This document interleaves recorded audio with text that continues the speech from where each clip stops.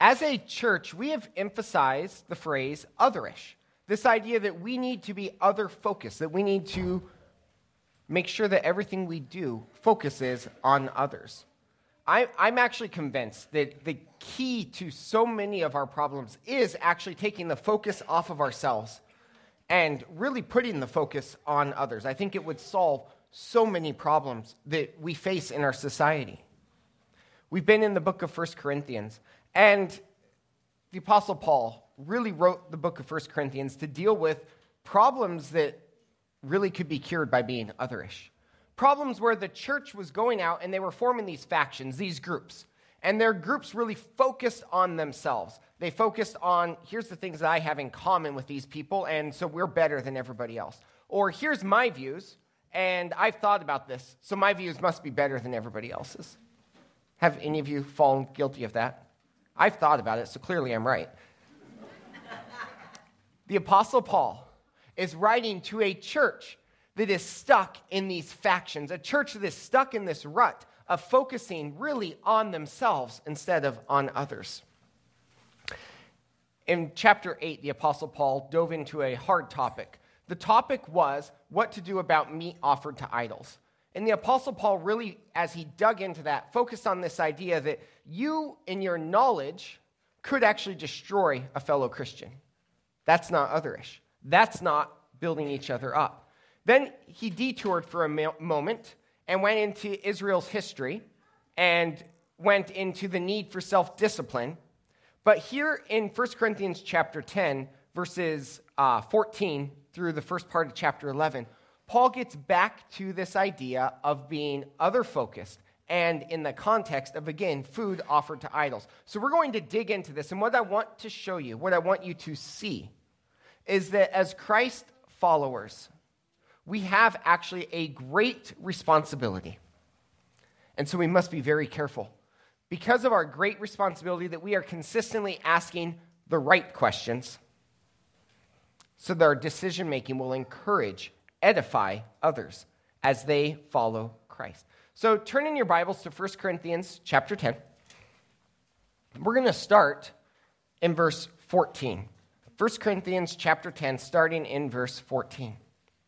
Says, "Therefore, my dear friends, flee from idolatry. I speak to sensible people. Judge for yourselves what I say. Is not the cup of thanksgiving for which we give thanks a participation in the blood of Christ? And is not the bread that we break a participation in the body of Christ? Because there is one loaf, we who are many are one body, for we all share the one loaf. Consider the people of Israel. Do not those who eat the sacrifice participate in the altar? Do I mean then that food sacrificed to an idol is anything, or that an idol is anything? No. But the sacrifices of pagans are offered to demons, not to God. And I do not want you to be participants with demons. You cannot drink the cup of the Lord and the cup of demons too. You cannot have a part in both the Lord's table and the table of demons. Are we trying to arouse the Lord's jealousy? Are we stronger than he?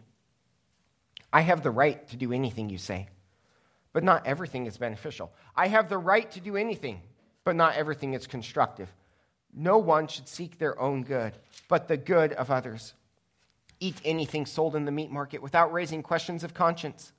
For the earth is the Lord's and everything in it. If an unbeliever invites you to a meal, and you want to go eat whatever is put before you without raising questions of conscience, but if someone says to you, this has been offered in sacrifice, then do not eat it, both for the sake of the one who told you and for the sake of conscience. I am referring to the other person's conscience, not yours. For why is my freedom being judged by another's conscience? If I take part in a meal with thankfulness, why am I denounced because of something I thank God for? So, whether you eat or drink or whatever you do it all for the glory of God. Do not cause anyone to stumble, whether Jews, Greeks, or the church of God, even as I try to please everyone in every way. For I am not seeking my own good, but the good of many, so that they may be saved. Follow my example as I follow the example of Christ. I praise you for remembering me in everything and for holding to the traditions just as I pass them on to you." The Apostle Paul, as he digs into this issue and really breaks it down for us, he begins by reminding the Corinthians that the call of a Christian The call to follow Christ brings a great deal of responsibility. The call to follow Christ brings with it a great deal of responsibility. Remember, Paul has already addressed food offered to idols in chapter 8. The Apostle Paul wrote about that. He argued in chapter 8, be careful that nothing you do causes another believer to stumble. That was his argument in chapter 8. You're looking at this food that's been offered to idols, be careful. Make sure that nothing you do causes a fellow believer to stumble. But now Paul's going to readdress the question. And he's going to take it from a slightly different angle. Here, Paul is going to remind the Corinthians that Israel fell into idolatry. Actually, that's what he already reminded them of at the beginning of chapter 10. So he's going to remind the Corinthians that sin is insidious. Sin is sneaky. So Paul reopens the case of idolatry in that light. And in verse 14, he reminds them, it's easy to fall from sin. With that in mind, Paul digs into the real issue. He starts by telling the Corinthians, you all are part of something that is much bigger than yourselves. As Christians, we need to realize, as followers of Christ, we need to realize we are part of something that is far bigger than ourselves. Far bigger than ourselves. We celebrated the Lord's Supper last week. Paul actually starts talking about the Lord's Supper here in chapter 10. He's going to deal with it a lot more in chapter 11. But here he brings up the idea of the Lord's Supper as a reminder to the Corinthians that they're bigger. They're part of something bigger than themselves. Christianity itself is bigger than these individuals. The church is bigger. The body of Christ is bigger than just individuals. And Paul does this by bringing up the Lord's Supper. He says, is not the cup of thanksgiving, which we give thanks, a participation in the blood of Christ? We here at Southview refer to it as the Lord's Supper. And the reason we do so is because the word communion has some baggage associated with it. But by doing so, we actually lose something. You see, what the Apostle Paul says is that is not the cup of thanksgiving, talking about the Lord's Supper, participation in the blood of Christ. That word participation is the Greek word koinonia. It's the idea of communion. When we participate in the Lord's Supper, we do so corporately, as a body of believers. We participate with the Lord's blood corporately. It's actually really important that you don't get to just go do communion at home on your own every week. During COVID, it was really unfortunate. I think we lost something big. When we do communion, it is as a body. It is as a church assembled together communing over what Jesus did, participating with him, joining together. Now, it's not some magical sacrament whereby grace is bestowed on us. That's not at all what's going on. But it is a time of corporately coming together to remember, to participate in the body of Christ. We are part of something bigger. We are participants with Christ. Though we are many, we are one body. And this is central to Paul's argument here, because we have a great responsibility for each other. A great responsibility to build each other up, to edify each other up. So Paul goes further. In verses 18 through 20, he gives us a really unique perspective. Given that when we participate in the Lord's Supper, we participate together, Paul reminds the Corinthians that there is a reality sitting behind our version of reality, and it must always be considered. Here's a simple principle. When you join yourself together, you do things together. Real simple principle. When you join yourselves together, you do things together. But that's true all over the place. When you join with somebody, you join with them together. Okay, you don't get to go to somebody's house and enjoy a meal with them and not be with them. It doesn't work that way. If it does, we call that robbery or breaking and entering. Okay?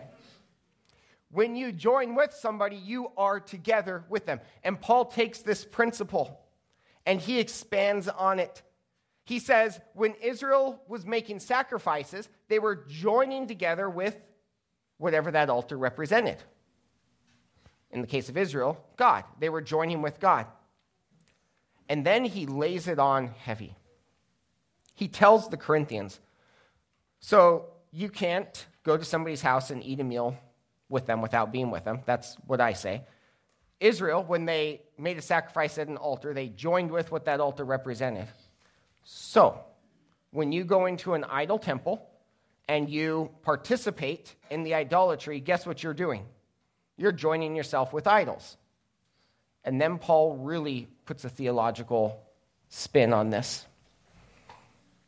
He says, sitting back behind that idol, by the way, there's a spiritual reality. There is demonic forces sitting behind that idol. And when you go and you eat with that idol, Corinthians, you are joining yourself with demonic forces. That's heavy. That's harsh. So, what does it mean for us? It means that there is a reality sitting behind our version of reality that always must be considered. There are spiritual forces at work that we must account for. Does this mean that behind every door is a spirit? No, that's not what I'm saying. But it does mean that we must be vigilant.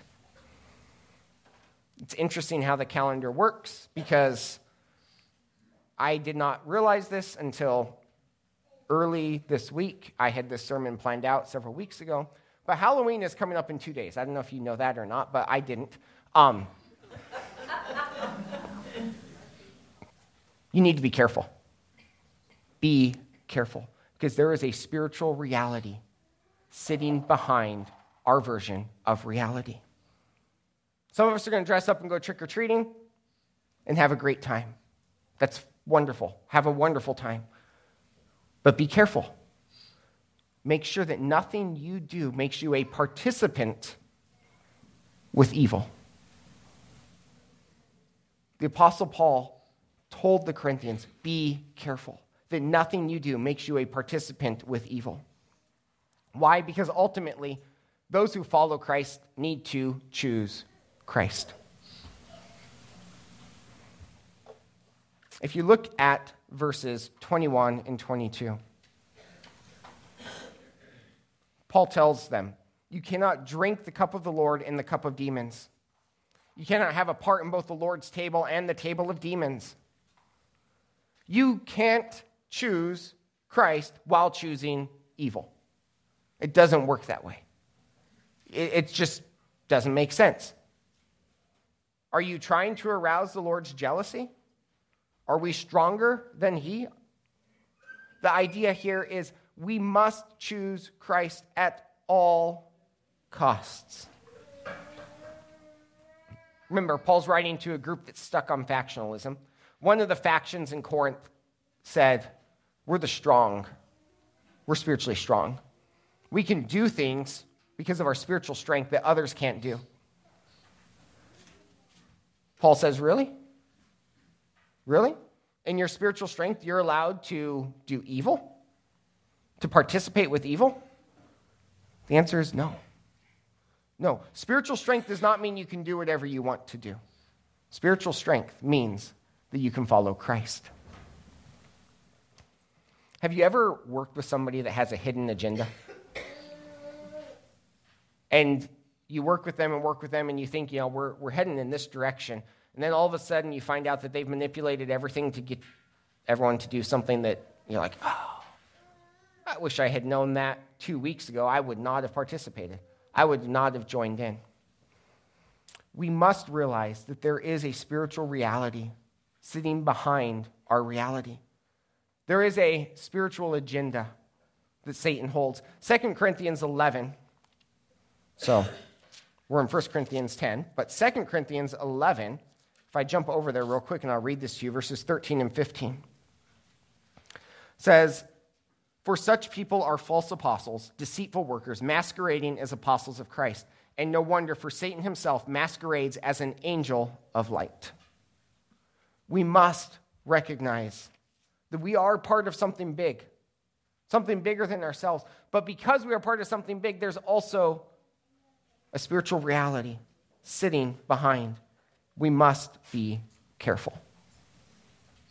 So, let me put this to an action step. Carefully examine your practices and ask the question, are my regular practices consistent with a Christ-honoring agenda? The Corinthians had this big question on their mind. Are we allowed to eat food that's been offered to idols? Are we allowed to have meals in these idol temples? Paul started by his first answer in 1 Corinthians 8 was, don't do anything that might allow someone to stumble.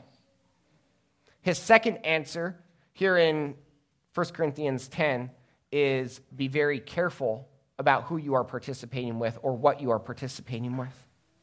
We need to carefully ask ourselves these questions. Are my regular practice consistent with Christ-honoring agendas? Am I honoring Christ in what I do? Paul goes on in verses 23 through 24. And the way I've summarized verses 23 and 24 is that the call of Christ, the call to follow Christ, is a call to ask the right questions. We need to be asking the right questions. The call to follow Christ is a call to ask the right questions. There are such things as bad questions. You all know that I oftentimes give Emily a hard time. I'll be sitting on the couch, watching the Huskers or something like that. And Emily will come up to me and say, do you want to take the trash out at commercial? And I'll look at her and say, no, I don't want to. I usually let that sit for a couple of seconds and say, yeah, but I'll go ahead and take care of it, sure. Because I don't want to get in too much trouble. There are such things as bad questions. That might not be a bad question, but I tried to make it into one. One of the bad questions that we tend to ask is we ask the question, is this behavior allowed? Am I allowed to do this? We need to stop asking the question, is this behavior allowed? That's a bad question. Paul begins with, I have the right to do anything. That sounds like a truism, right? I mean, after all, we have grace. Grace covers a multitude of sins, right? Because of grace, I have the right to do whatever I want. No, not the case. Not the case at all. And really what Paul is saying is that I have the right to do anything is the wrong answer to a bad question. The bad question was, am I allowed to do this? And well, you have the right to do anything. And Paul's saying, no. Wrong question, wrong answer. When I taught at UNL, every once in a while I would get a bad answer. You would ask a question, the student would give me the correct answer, and the fact that I couldn't mark them wrong, but it was clearly the wrong answer. They did not understand what was going on. So, there's a joke. Have you all seen the triangles in trigonometry? I know I'm probably bringing up really bad memories. The question is, find X, and the student draws an arrow and says, there it is.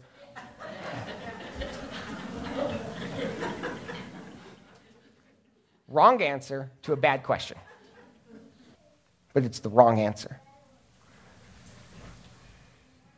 Is this behavior allowed? It's the wrong question to ask.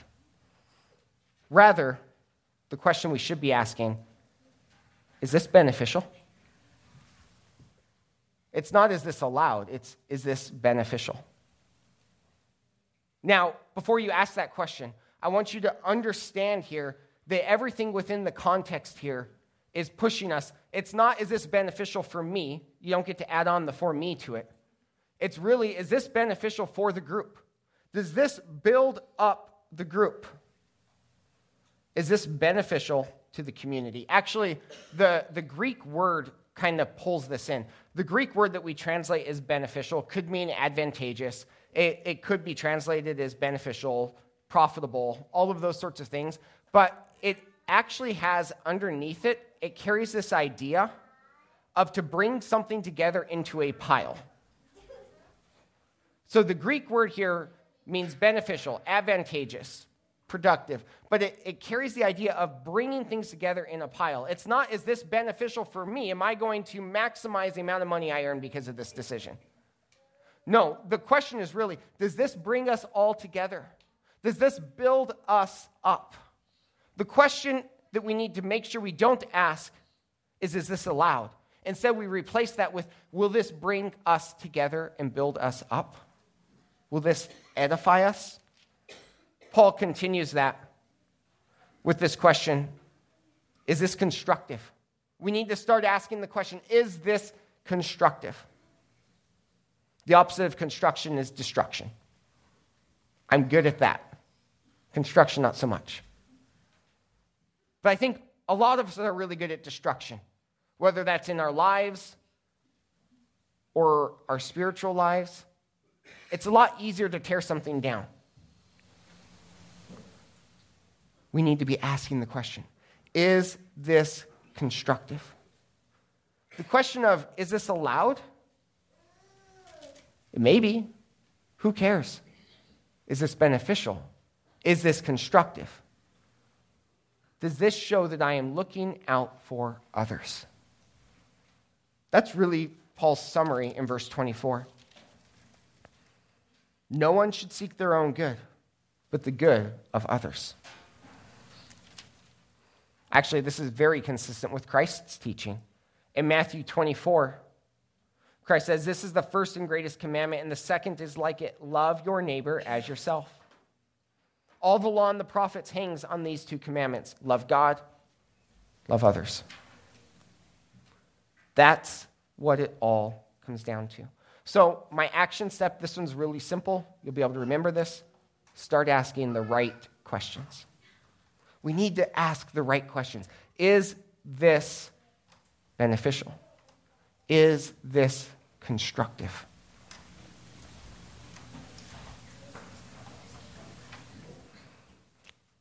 Paul follows up by giving us 3 principles that can be used to guide the Christ follower in their decision-making process. Because really it comes down to a decision-making process. See, I think a lot of us would love to have a checklist so that we could either choose to follow or not follow it. Think about that for just a second. Wouldn't it be nice if God came and he gave you a list of 697 rules to follow and you'd be good with God? You could at least choose yes or no. And today I don't care to be good with God. I'm going to break the rules. I think if you think about it, deep down inside, that's actually what a lot of us are wanting. Because then we can get as close to the line as we can and know that we haven't crossed it. And we're good because we came all the way up to the line and we didn't cross it. That's not how it works. Actually, in fact, we're entrusted with a decision-making process. Checklists are nice, but there are times when checklists don't cover everything. When I'm starting up the airplane, I use a checklist to start the airplane because it's the same every time. You go through the same procedures. It's really easy. But when I'm landing the airplane, I do a before landing checklist and I do an after landing checklist. But when I'm landing the airplane, you don't want me doing a checklist. Really? You really want me to follow 3 principles. Put it in the middle of the runway.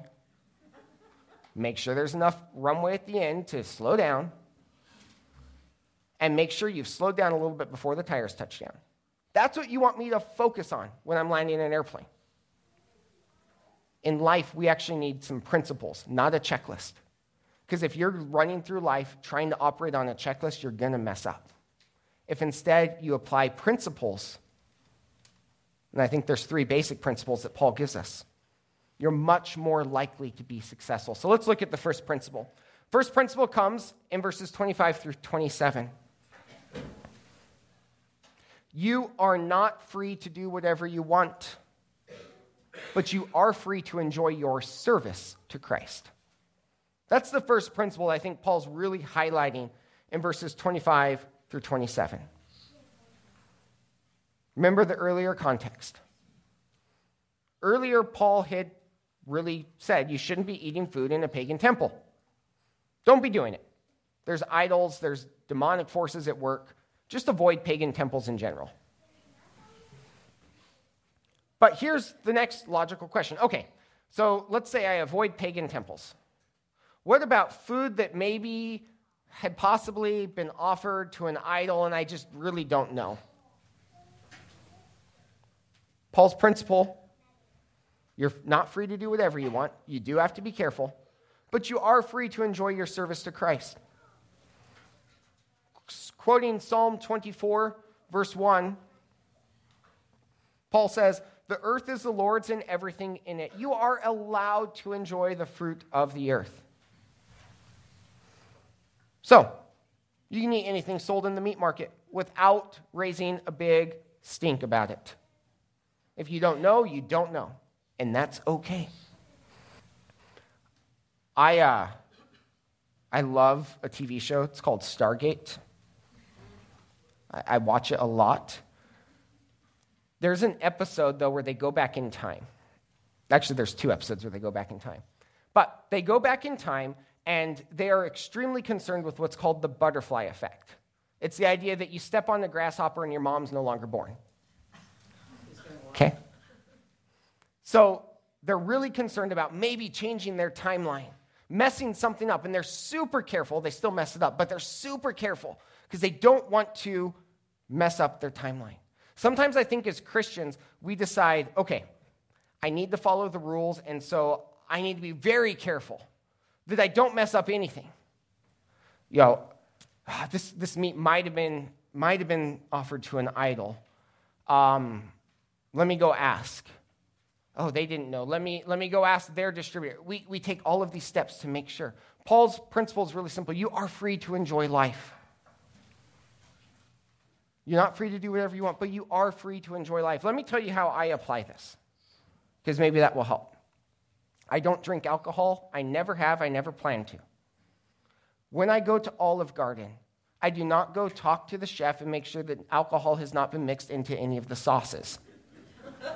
Okay? I don't care. It's not something I need to be concerned with. I don't need to worry about stepping on a grasshopper and changing the future forever. There are principles we can apply. Second principle. You may need to give up some pretty obvious freedoms for the sake of others. So the first principle is you are allowed to enjoy life. The second principle actually almost feels like the opposite. There are times where you're not. There are times where for the sake of others, you do need to give up some freedoms. Paul uses what's called a third-class condition in his construction in verse 28. Really, what we should say instead of the word but there is we should say hypothetically. Hypothetically. Someone says to you, this has been offered as a sacrifice to idols. That changes everything. You don't get to eat it anymore. You say, okay, I'm going to pass. Because this is something that you keyed in on, because this might be bothering you a little bit, I'll pass on it. I don't need to do this. It's not necessary if it might cause you to stumble.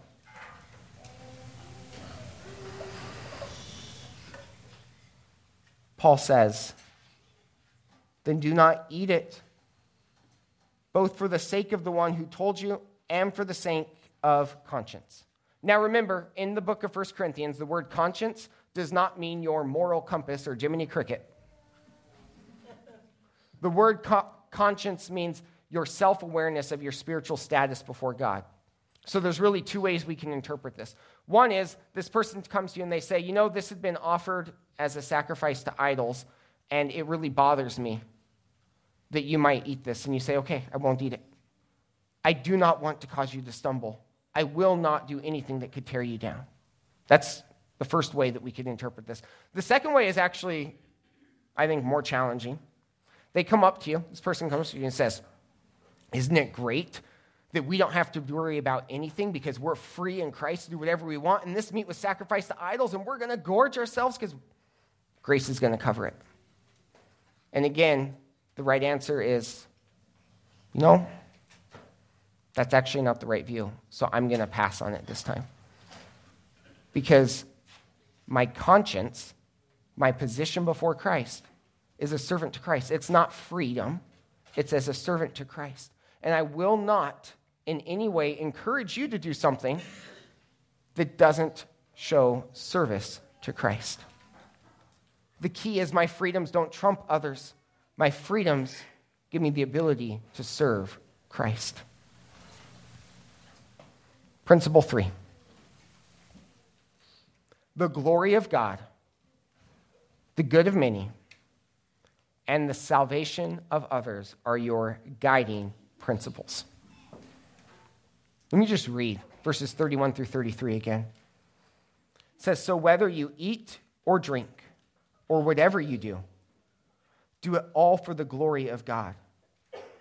Do not cause anyone to stumble, whether Jews, Greeks, or the church of God, even as I try to please everyone in every way. For I am not seeking my own good, but the good of many, so that many may be saved.